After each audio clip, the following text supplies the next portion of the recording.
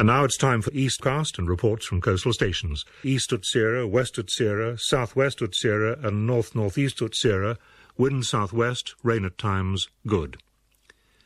40s, 50s, 60s, Tyne, Dogger, German Bight, French Kiss and Swiss Roll, westerly becoming cyclonic, good. Right here in London's East End. Operating at any level, any time, anywhere, and with anybody. Who are they? One might be your secretary, your doctor's receptionist, or a dancer in a go-go club. They're coming for you. Look, there comes one of them now. Hello and welcome back to EastCast here on Resonance 104.4 FM and DAB. EastCast is a monthly delve into the arts, the culture and the community, bubbling away in East London, but always resonating way beyond. So, wherever you're listening, good to have you with us. I'm Pearl Wise. Unfortunately, Jessie couldn't join us for the show, but I'm here in plenty of good company. So later we'll be meeting Batimama founder Hakeem Kasim, Roland Fisher from a new art space in Dalston, and Artur Vidal and Hannah White will be taking us through some sonic meditations.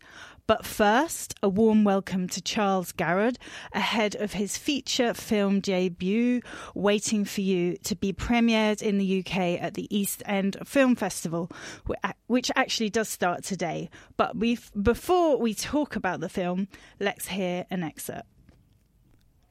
Those of you who knew my dad well, I expect sometimes you remember he'd speak about BJ and AJ. Before Janet and after Janet. And BJ included his many years in the army, of course, but Dad never said much about that. And Janet's my mum, so that definitely makes me AJ. And hardly anyone knows where Aden is anymore, but I know that my dad went there. Something to do with oil, just the same old story. And then he served in Northern Ireland and in other places too. Dad did his duty, Sergeant Ashton. And Dad once told me that all his dreams were about the army, but he never said what was in them.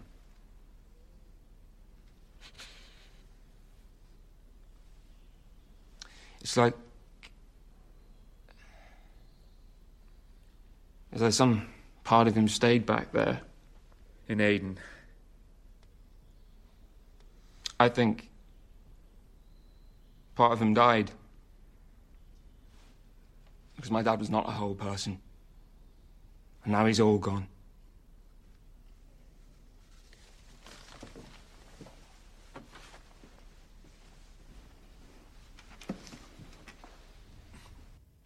So that was an excerpt from the beginning of the film where Paul, played by Colin Morgan, reveals at his father's funeral that his military father has a hidden past. So, Charles, what was the inspiration for that story? Where did you find the story from? Well, it was an idea that the co-writer, Hugh Stoddart, and I dreamed up together. I gave Hugh a short list of things that I would really love to include in a film. And it was a relationship between an older person and a younger person.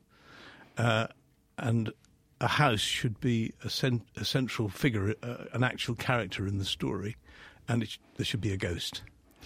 And Hugh found a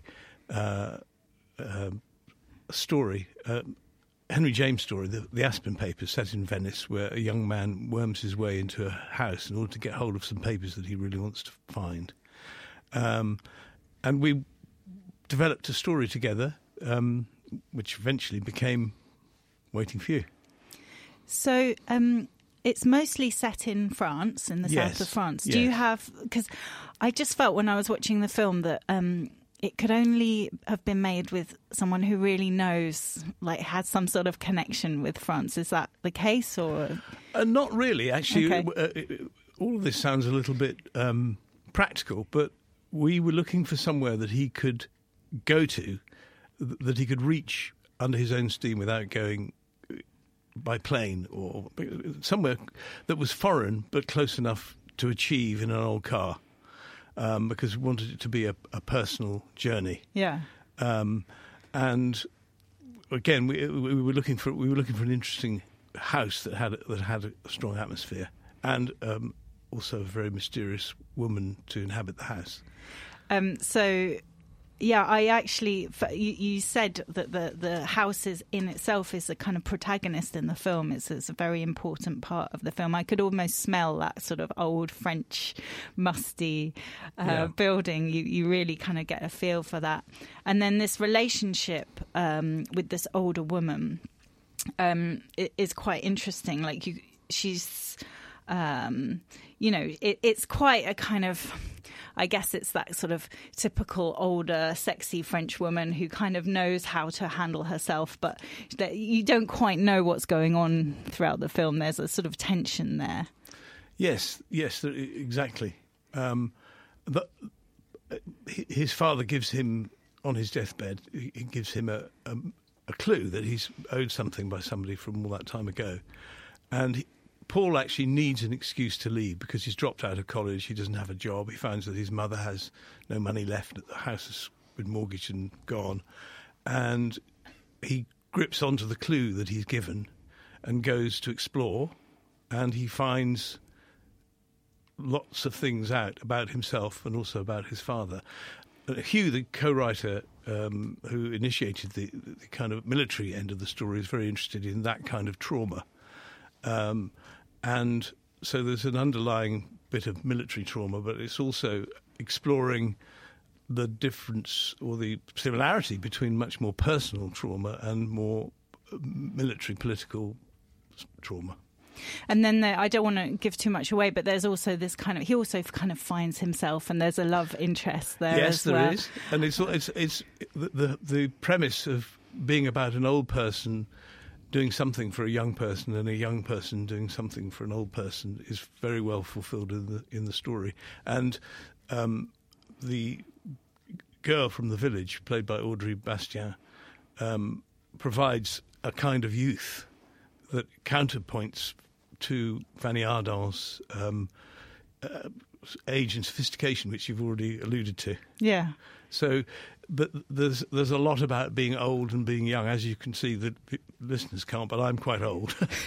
So it's sympathetic to older people, I think, and there's a resolution for an older person, which is a nice thing to see. Yeah, and this is your first feature film. Why did you wait so long?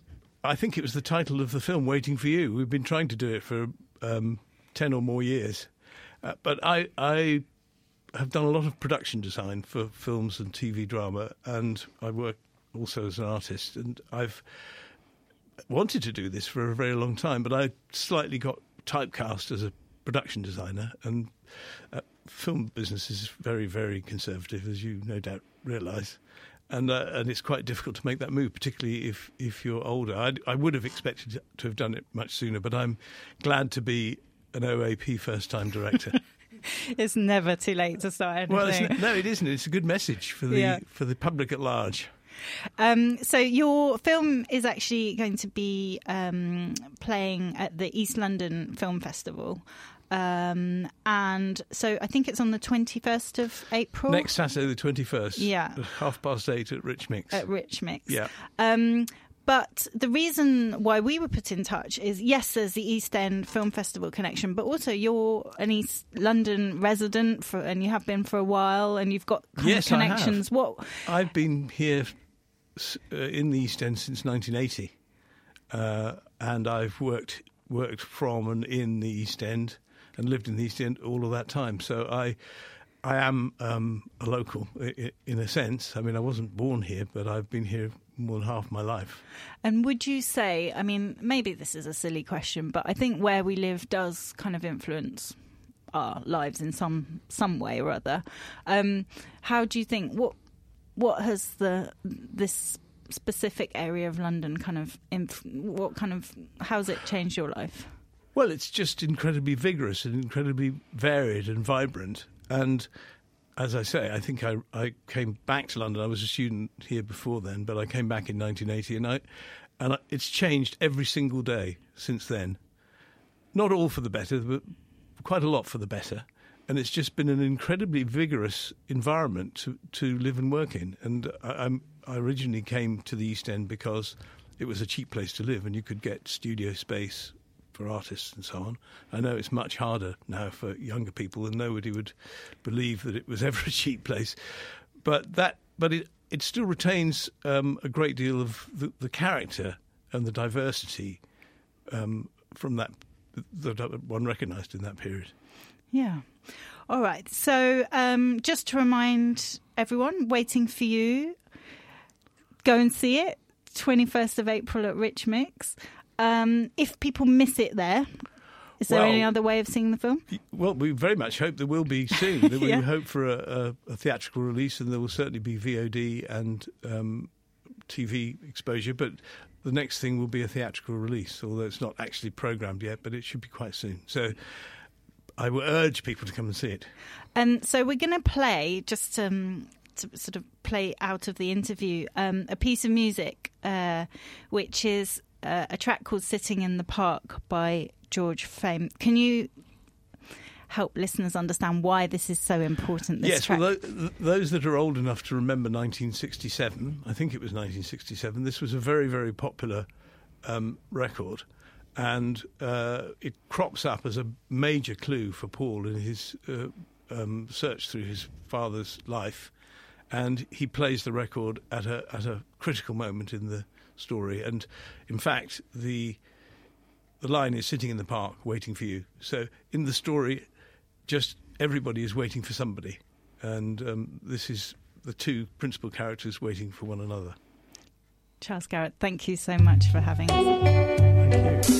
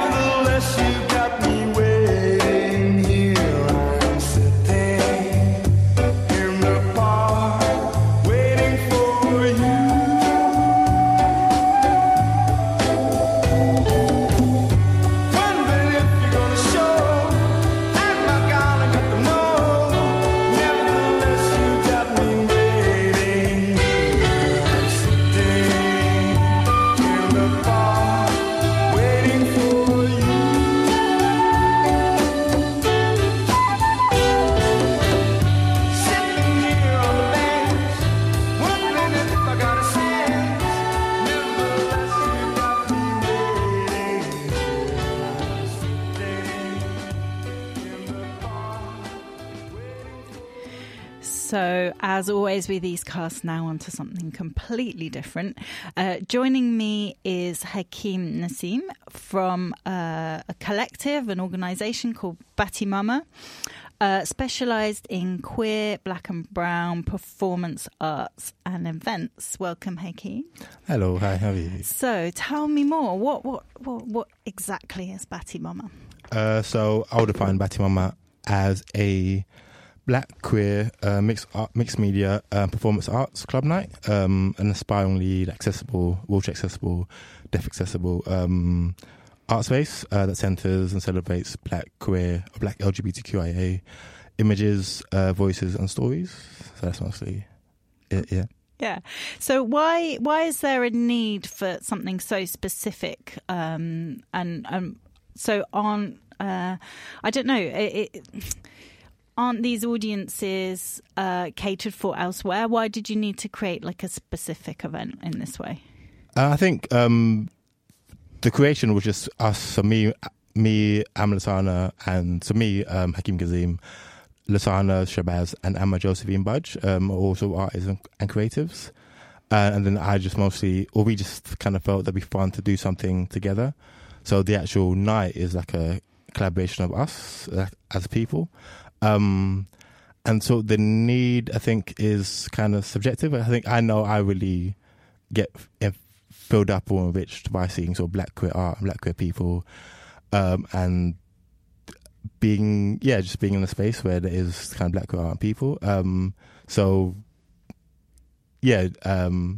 Going to a space, go on, sorry. Yeah, so aren't there spaces? I mean, is there a lack of spaces for black queer art? Is it like because that's what I'm asking, I guess. Yeah. Is there a need? So you've seen that there's there isn't a representation and there isn't a space where people feel comfortable, so you're creating it, or is it just part of a movement? I think a little bit of both. I think when we started, it was definitely a need to have a place that we felt comfortable, that us three felt comfortable. I think the last year or so, there have been quite a few events come up, like Cocoa Club and Ducky Family. I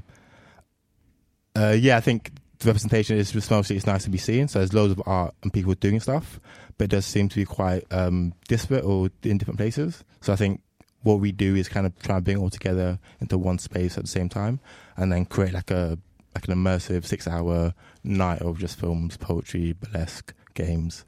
Yeah, that centres black queerness. So yeah, you mentioned like that's a lot of stuff going on in one night. Can you just take us through like what the experience might be like? So I think so if you walk into a space, there will be some visual art going on as you walk in. Then every half hour or so, there'll be a performance or some games, or some competitions. So we have artists ranging from poets to dancers to burlesque artists to we're going to have a play the next one. So it depends on who's around and what we can coordinate as far as creatives, yeah. So, and you're from a creative background as well. Tell me a bit more about what you do. I'm mostly a film programmer, so I program for Fringe Queer Film Arts Festival and the Bengal Arts Centre. I'm also a filmmaker. I make a couple of films. I'm working on a project called Fierce Productions, which is basically just interviewing black queer creatives and asking them about pleasure, joy, and activism.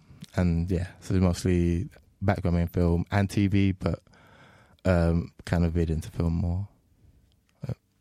So I don't know if it's just because I've become more aware of it, but there does seem to be a lot more, presence of black queer activism and kind of representation. Do you think because people are just more comfortable, or there's just more space for people to communicate and to represent themselves and to kind of present what they're doing? I think activism has always been around, and black queer activism has always been around. I just think there's definitely media and sort of access in different ways. So we definitely have social media, which has definitely made it more known to other people. I think regarding events, I think people have seen the gap, but because it all happened roughly at the same time and people have been encouraged by other people doing stuff, it does feel like there's more. But I think there's more social media and more like a bit of a groundswell, I think, in the last couple of years. Yeah, I guess it's that thing with social media where if you are in kind of disparate groups and scattered around the world, if you've got like this commonality, there's a way to kind of find each other, and then now you're kind of producing that in a physical space where people can actually meet and feel comfortable in an environment of similar people. Yeah. So when's your next event? What's happening? What are you doing? So our next event is at Hackney Showroom on April 27th in a couple of weeks, 9 p.m. till 3 a.m. It's called Spring is Sprung. It's going to be like a pretty in pink alternative black queer prom. And you can just come in sort of fancy dress, regalia, floral prints, pastels, primary colours, just nice and gay. And then it's just going to be like a prom. So we're going to have some games like a drag king / drag queen prom, drag king queen thing, and just have try and have like a play on like American TV shows and sort of. I think the idea for me, so I'm coordinating this one, and the idea for me was just to create images that we didn't really get to see growing up. So we got a lot of American TV and films, aka proms, but none of them were sort of black or queer. So it's just about sort of reclaiming that and sort of saying, oh, okay, if there were black and queer proms, what would they look like, and just come in and have fun. So you kind of twisting that very kind of 50s white American 50s, 90s, imagery. 80s. Carrie meets Pretty in Pink meets, I don't know, American Pie, depending on what your references are. I'm looking forward to seeing photos. It sounds quite incredible. And music-wise, what kind of music do you play at your events? What can people expect? I mean, it's very R&B, bashment, grime. So we have a couple DJs that we use, and each DJ has their own styles, but it's mostly R&B, hip-hop music. So we have one of our resident DJs is Crystal Lake, and she's quite eclectic and does a lot of techno and dub as well, and Vogue, but there's definitely a lot of R&B and sort of new R&B and old R&B sort of mixes. She does her own mixes, as well, which is quite interesting for us. It's fun. Yeah, and I guess, you know, a lot of sort of gay events are very house music orientated, so it's quite refreshing to have some different kinds of music to be able to listen to. Well, is there anything else that you need to add to tell the world about? Now's your chance.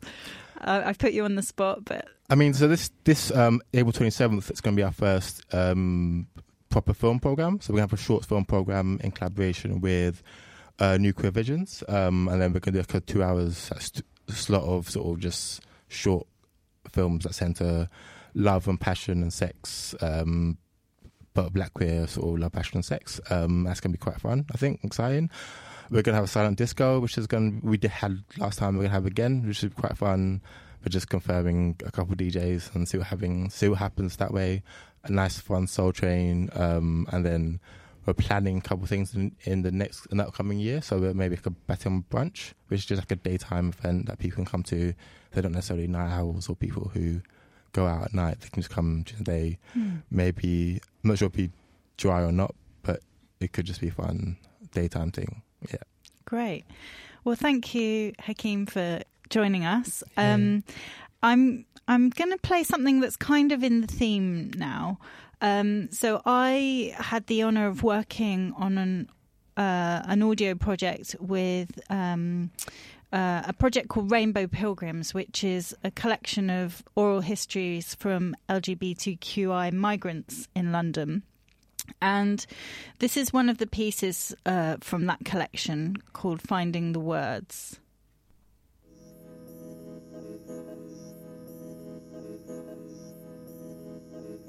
It's like this elephant in the room because my parents know about it, but the rest of the family may never know. And that's partially because I want it to be like that. फिर मुझे मेरे वालिदैन को पता चला कि मैं गे हूँ My parents found out while I was here that I'm gay, and they just started giving me threats and oil phone. My family and my cousins and my relatives, they called me, they threatened me, and they said if I'm gonna come back, they're gonna do this because I disrespect them in front of their family relatives. Before I come to UK, I was beaten by the 5 people because my partner father catch me having sex with his son. So he wanna try to kill me. So I tried to run away, and then the next day morning, 5 people come to my place, and then they told me they know you have sex with a guy. Korean Americans, most of them are in contrast to actual like native Koreans.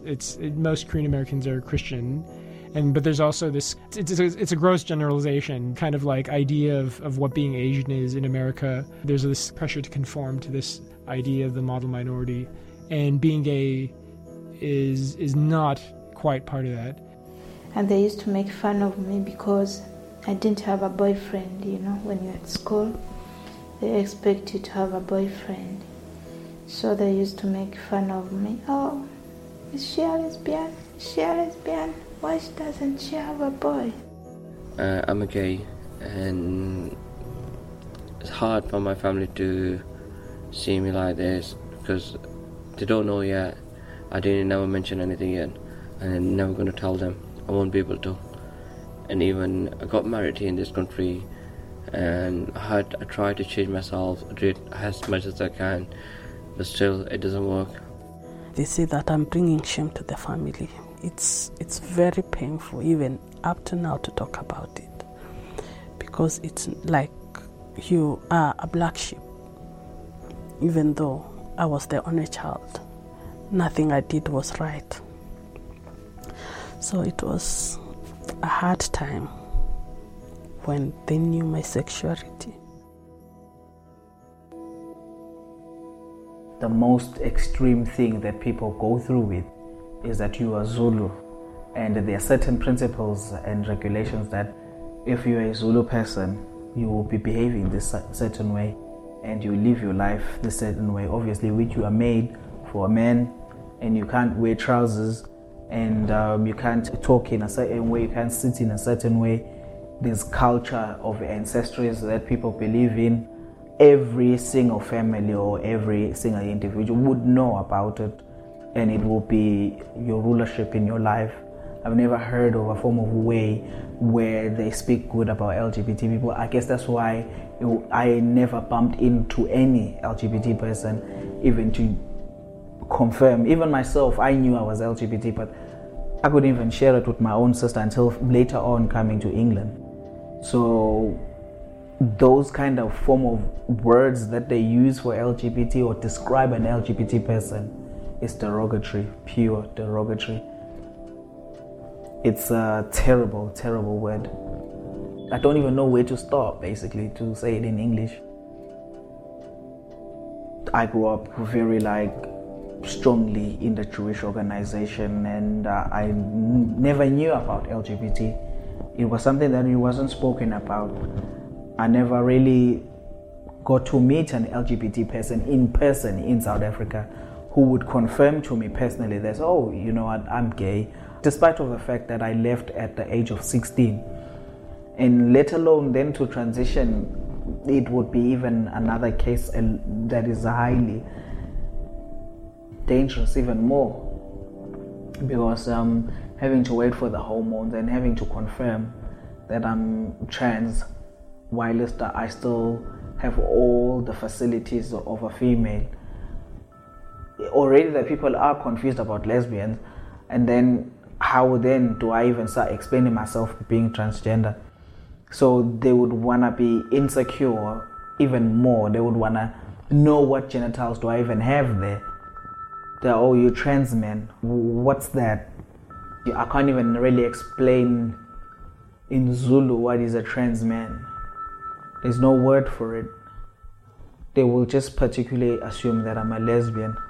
I feel as if It's only until when I was here and then I started dating my first girlfriend at college, I started learning, not even learning, started being comfortable to speak the word called lesbian without having to have that whole thing that I can't say it. If I say it, what's this other person gonna think? You know. So that's the only time where I felt like, okay, I can say this word. And I could say, oh, you're my girlfriend. I started, the tongue started being at ease. 2012, I'm still a lesbian. Until up to 2014, I'm questioning myself because I'm not like a feminine lesbian. Even I was still dressing like feminine clothes, but not strictly hard feminine clothes. So then I met some of my friends from Africa, from Zimbabwe, that came a long time here. So when I saw him, he's now transgender as well. He was dressing more like a strong butch stud lesbian. So I was like, oh, I like the way you dress. And then I began dressing like that. I had long hair, I cut my hair. Every day it became more deeper and deeper and deeper, confirming as a masculine lesbian. And in 2014, he began his transition as a trans man first. I only began mine after questioning myself, which was I started seeing doctors late 2015. So the change period, obviously, from being a masculine lesbian to a trans man, there's not much time, it's just a couple of years apart.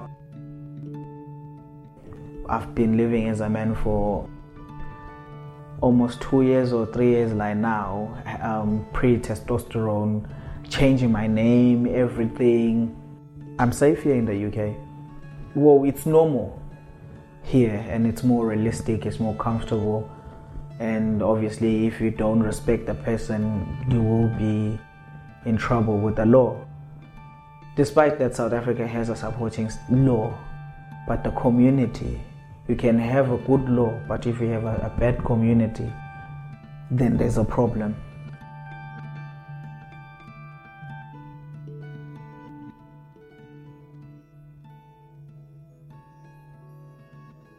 There was a time that I actually performed in front of the entire school, and I was ridiculed for the rest of my scholastic year, which is something I remember vividly. It was one of my earlier memories from primary school. I came out at university, and I came out in a big way. I came out in a way where I met lots of friends, and we became the freaks we called ourselves the freaks, because we dressed, it was the 80s, so we dressed really differently from a small town in New Zealand, and it was a university town, but it was quite conservative still. It's been almost 20 years since I came out, so it's hard to understand, because it's just so different, the context now, in good ways and bad ways.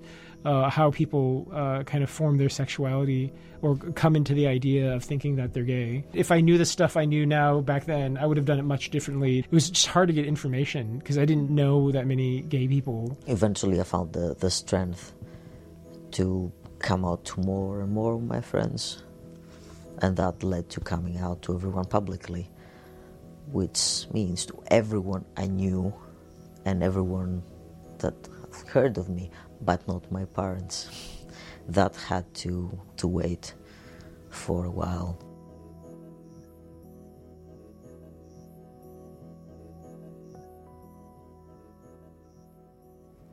So that was Finding the Words, and you can hear more sounds from the collection of from Rainbow Pilgrims of LGBTQI plus migrant stories, and you can find those on rainbowpilgrims.com.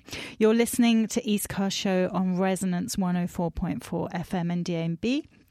Don't forget, you can get in touch with us on Twitter and Facebook at EastCast Show, and you can listen again to our podcast on iTunes or Spotify. Just search EastCast Show London, and everything from the show is also on eastcastshow.com. So now I'm joined by Roland Fisher and Ollie Tobin from SET, which is an organisation that turns disused buildings into affordable artist studios. Welcome both. Hi, thanks for having us. Thank you. So tell us a little bit about SET as an entity. What is it? So we're an arts and educational organisation. It's a charity. We're basically a charity for the promotion of the arts as a public benefit, I suppose. But we also do affordable artist workspace. The system is basically that those who take on artist workspace become members of the charity and co-curate our programme. And then we usually have project spaces in if we take over a building.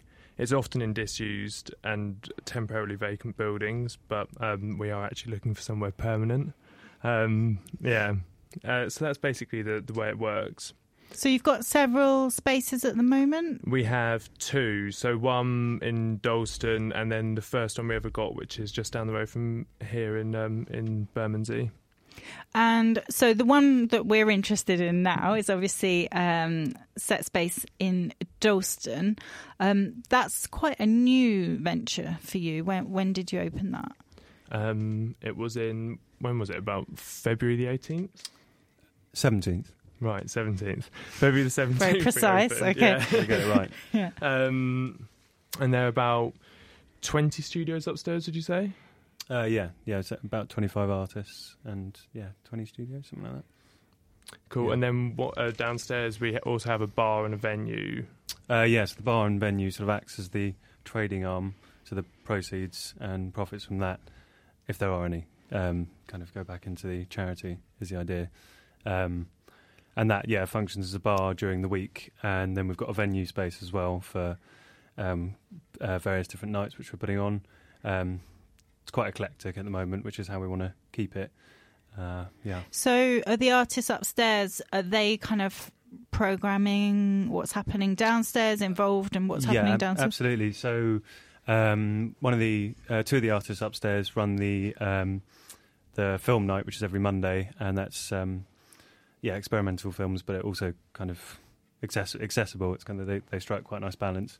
And lots of them are put on various nights. We've got two people who run a experimental electronic music night, which is monthly, and that's kind of female, mostly female artists. So it's kind of interlinked. And so the kind of business model, artists are obviously renting the studios. What kind of prices are we talking? Are we allowed to talk about that? Yeah, definitely. Yeah. So it ranges. It depends on how much we have to pay in rent to the landowner. So we basically do it. The studios just cover our rent, plus any business rates that we have to pay, and utilities. And that's all inclusive in the price. So when we've had free buildings in the past, it's been as low as 55p per square foot per calendar month, which is about half the price of the lowest, Acme being like the lowest provider. Then it's the highest we've hit is like 1.3 for some studios, which is still just below the average. But that's like, then it's just below the average, but it's not like massively below. But we try and be really open with the fact that like we're trying to do it as cheaply as we can, and we're really honest about prices. There's no nothing hidden. So I can't work this out in my head right now. So average price for you're an artist, you want a studio, how much are you going to be paying a month? Somewhere between 100 and 200 quid a month. Right. Some of them, if you want masses of space, would be more. But okay. So how you obviously this has become your job. Yeah. You're running the space. I imagine it takes up a lot of time. So are you able to kind of pay yourselves to do that? It's meant to come. It's meant to come from the bar, basically. Right. So all of the trading stuff is meant to cover our wages, but then that obviously depends on us running a bar that works. Yeah, sure. So how are you kind of getting the punters in? How are you? Well, we've had various licensing issues, which is incredibly tedious, and I don't think anyone wants to hear about. Well, maybe they do actually, but we the whole point is it's kind of open to everyone, and public facing and is as affordable as possible for people coming in. And as I say, so we've had cinema nights and things like that, but we've had life drawing classes on a Sunday or pub quizzes, that kind of thing. But also as I say, it's affordable as possible. There's a range of different things on, loads of different kinds of music, and we only charge at weekends £3 on the door, and that's just to kind of cover our costs and pay. Yeah, and I have to say, you are in a kind of super prime location. You're on Dalston Lane, amongst the whole kind of Dalston, nightlife. You're right in it. So a night where you can go and listen to music and dance or just have a drink for £3 is pretty decent. Until 2:30 in the morning. So. Yeah. So, I mean, there aren't that many venues in Dalston where you can do that anymore. So it does kind of have that old, like, squat feel. I know you probably don't want it to be like that. That's because we did it up ourselves, but that's a charm, I think. I think people miss that a bit. There aren't that many, but, a lot of the venues in Dalston are quite shiny and a bit over-decorated and themed. So it's kind of nice to have somewhere that's a little bit more relaxed. Well, I think part of that as well is just that we're aware of the fact that we may not have it for too long, so everything we can kind of transfer to somewhere else, and lots of the stuff has come from buildings that we've had in the past, so we can kind of move on and kind of up and leave and then reset. Yeah. If you pardon that pun. Yeah, no, very good. Unintentional. Jesus. But perfectly said. So what can we expect kind of in the coming weeks, months? What have you got any kind of interesting events that people should know about, or if artists want to? Have you got any studio spaces available? At the moment, all of the studios are taken up. But over the next, we always actually post online if something becomes available, and we'll put it on our website and stuff like that. Over the next coming weeks, we have various monthly nights. So one of them is an Atata Records night, which one of the trustees runs. It's kind of her record label with two other people who we used to work with. It's a techno and experimental electronic music label, and they do that once a month. I think Open Windows has been cancelled for this month. But that will be monthly. That is usually monthly, yeah. And they're two people who used to have studios with us in Tower Hamlets, and they run like a kind of quite ambient, again, experimental electronic music. We've got a couple of fundraisers as well. We've done a few. As you say, a lot of people kind of contact us and want to put things on. They tend to be things like fundraisers or single launches, but the proceeds go to whatever charity they decide on. Yeah, there's actually one called Reef where the money goes to. It's run by someone from Antigua, and the money goes to climate action in Antigua, and that's a kind of monthly night that this guy puts on called Bew. And we're doing something. Yes,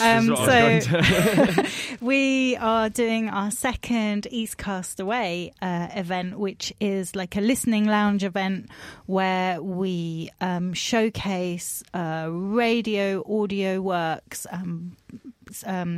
clips from podcasts or complete podcasts of all the kind of interesting audio that's, and mainly spoken word, but there's some kind of more experimental stuff as well, that people are making in the UK at the moment, because there's a real kind of thriving scene, but there aren't that many opportunities for people to hear everything in one space and in a public space. So we've decided to kind of launch this event. We did it, the first one for the Resonance fundraiser, and it was a real success. So we decided to do it again. So we're very happy you're doing it. Yeah, no, we're delighted to do it at Set Space, because it is the perfect venue for us. So that will be on the 20th of June. It's quite a way away still, but no, it's great that we're going to be there, and we're kind of looking forward to that. No, we're really, and also like having spoken word stuff, because that's kind of right up our street, and we haven't had enough of that so far. So Fantastic. All right. Well, Roland, Ollie, thank you so much. Thank you very much for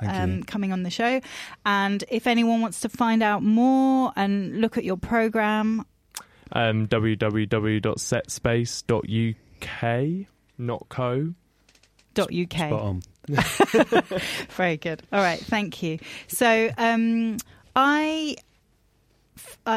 our next guest, I first met Arthur Vital and Hannah White a few years ago, cycling around on Kath Matthews Sonic bikes in London Fields.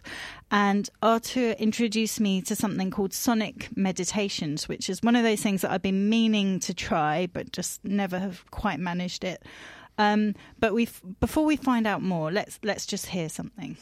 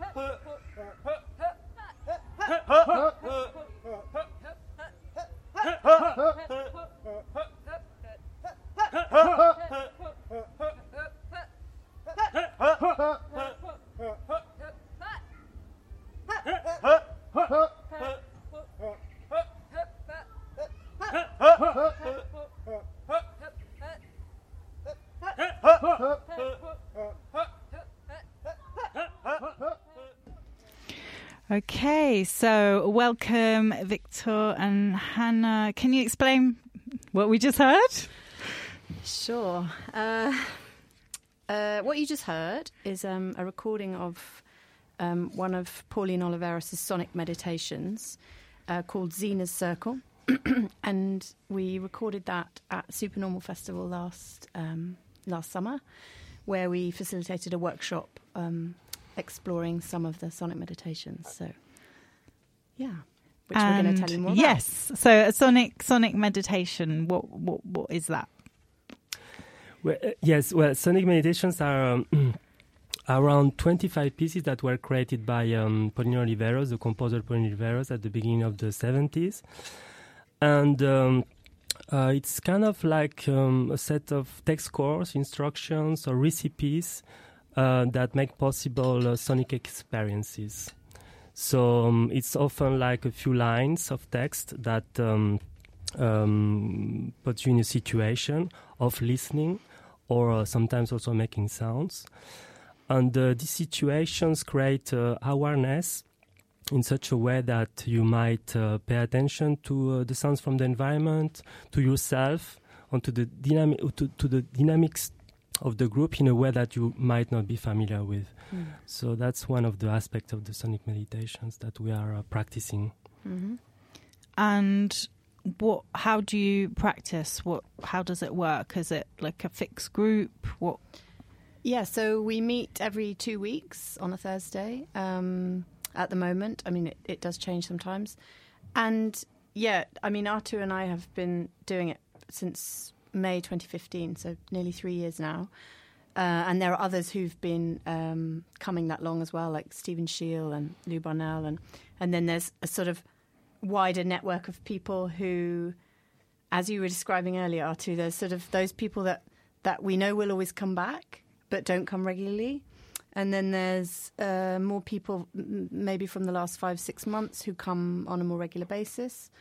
But yeah, it's a completely open door policy group. Anyone can come along. You can try it once and never come back, or you can come every single week. and it's free. And yeah, so at the moment we're meeting at the Yurt Cafe, which is part of St Catherine's Precinct in Limehouse, which is a community space. So yeah, Thursday evenings, 7 till 9. Great. So what do, I mean, it's a wonderful invitation for people to come, but what do people get out of it? Is it like a meditation? Do you kind of open different areas of your brain? Are you kind of, are there kind of physiological results or the changes, or what happens when you're kind of doing these vocal exercises, I guess they are? Okay. Well, lots of things happen. I can speak from my personal experience. I came to this through practicing being a musician and improvising, and Artur introduced us to this work originally, and we were practicing another composer's work, John Stevens' Search and Reflect, and then Artur came along to that group, and then we started to do the sonic meditation group. And yeah, for me, really, it's given me a place to expand my awareness that isn't yoga or isn't connected to any religion. It's given me a space to connect with a group of people, to have a sense of community, to explore making sound in the myriad of ways that there are. And you know, there's an infinite number of ways you can use your voice. We often just use voice, but you can use instruments as well. And yeah, I mean, she talks in the introduction to the Sonic Meditations about that really there is a sense of healing that comes through this work, mainly because you're being listened to and listening in a group. You're being given ways of conveying your memories and emotions and feelings within these scores and having those listened to and heard, which is very therapeutic, obviously. And also this idea of expanding your awareness through listening and attention to sound, which gives you a greater sense of expansion as you may get through other forms of meditation. So yeah, I would say it is definitely a form of meditation. I totally agree. I mean, it's perfectly well described. When I discovered this material, I was curious about. I've heard her name before, the name of composer Perrin Riveros, but was not so familiar with her work. And I was looking for someone who will bring interesting practice about music improvisation, because that's originally my background. I was also curious about environmental sound, because that's also an important aspect of her work. And I also was curious about the practice involving text scores. So, yeah, I was looking to these sonic meditations, these texts, these instructions, these recipes for sonic experiences. On reading these texts, I had an idea of how this could sound. But immediately when I started practicing these pieces, I could experience that the performance of these pieces was bringing something very unique and very far from the idea I could have when reading the text. So I just asked people who might be interested to join to do it, because I was not going to do this alone. And and I thought I started like people like Hannah, Stephen, and many other people. Lou came joined the group. And I really enjoyed practicing these pieces. And I thought we are going to continue until there are people coming to the meetings. And actually, we started 3 years ago, so it's still going on. Yeah. So we're going to play a piece called "Welcoming the Light," just sort of in the background. And Hannah, you're going to guide us through a little radio meditation. So let's try. It's a radio first, I think. Shall I just say something about Welcoming the Light? Yes. So this piece we performed actually on the Long Player Day, which was organised, I can't remember the name. Anyway, it was organised as a celebration of Jem Fiennes' Long Player being the guardianship of that being taken over by the Goldsmiths. So it was on summer solstice last summer, and there was a long walk. It was a beautiful day, long walk with lots of different artists along the way, and one of them was us as a group, and we led all the audience members in this piece, which is called Welcoming the Light. So before you start, I'm just going to kind of say my goodbye so that we can just go nicely out. We'll be back on Resonance 104.4 FM with more sounds and stories from East London and beyond. In the meantime, you can find everything on eastcastshow.com. So, Hannah, do you want to just... Yeah. Calm us down a little bit? I'd love to. So I'm going to read you a piece by Pauline Oliveros called Earth Sensing, Listening, Sounding. And essentially, find a comfortable place to sit, or you can even lie down if you like, and just have a listen.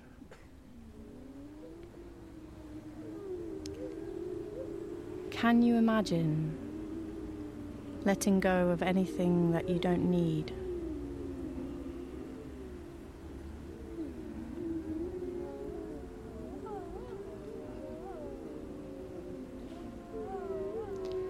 As you feel the support of the ground or the floor underneath, can you imagine sensing the weight of your body as it subtly shifts in response to the pull of gravity?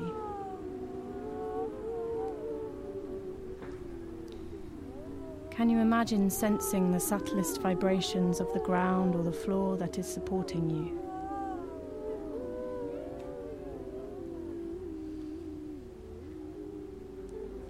Can you imagine your body merging with the ground or the floor?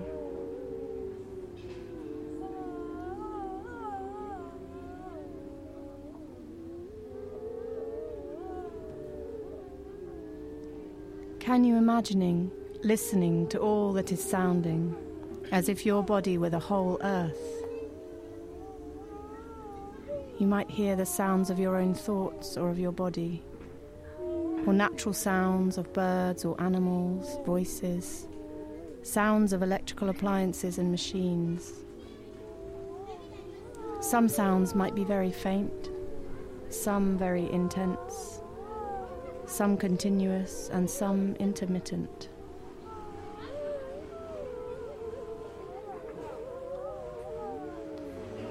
As you are listening globally, can you imagine that you can use any sound you hear as a cue either to relax your body more deeply or to energize it?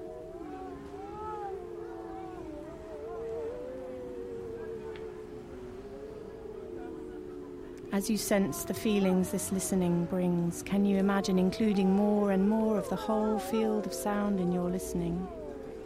Near sounds, far sounds, internal sounds, remembered sounds, imagined sounds. As you become more and more able to use any sound, whether faint, ordinary or intense, to relax or to energize your body, can you imagine becoming increasingly aware of all the sounds possible to hear in any moment? Can you imagine allowing yourself to express the sound of your breath as you continue your global listening and deeper breathing? Can you imagine expressing any sound that comes naturally with your voice? Can you imagine continuing this sonic meditation by sensing, listening, breathing, and sounding?